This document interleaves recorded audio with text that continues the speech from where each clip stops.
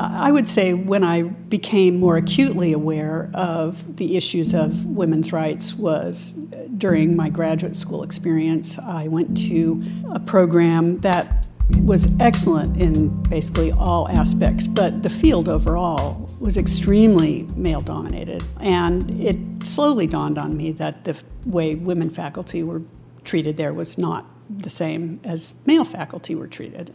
I also started looking for an academic position, and at one of the conventions I attended to find a job, I was granted an interview from my undergraduate institution.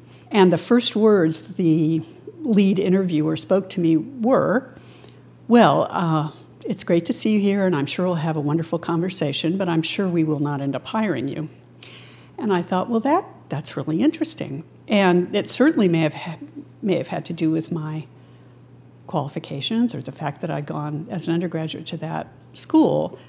But it struck me that they were interviewing females, but in all likelihood would not end up hiring one. And experiences like that were pretty common in those days, I think, in the academic job market and in academic departments overall.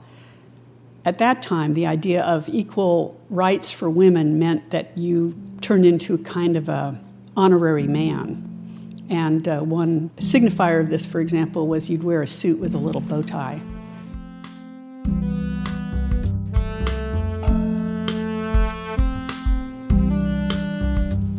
Well, without getting too much into the whole question of dress code, I do think that as women were coming into the professional world and coming into the world of academia, one was advised to try to dress as a man would dress. So you'd wear a dark suit and a white blouse, and very often you would wear a little kind of scarf bow tie.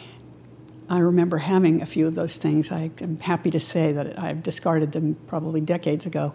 But also I think, and I was advised this way when I first came into my job here, that women could not have it all, that it was kind of a choice between work life and family life. And I'm happy to say that has not turned out to be the case, I think, for most of my female colleagues.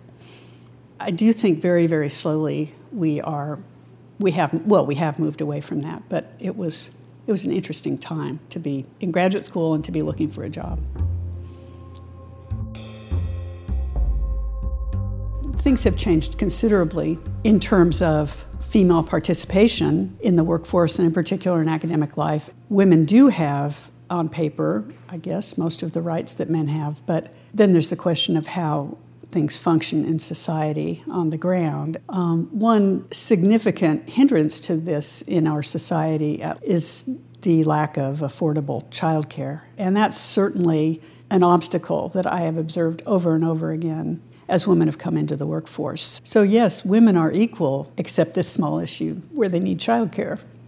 Is it not equal treatment if they receive assistance in taking care of the most important thing of all? Or must they be treated simply as equal, which means because men don't need it, women don't need it?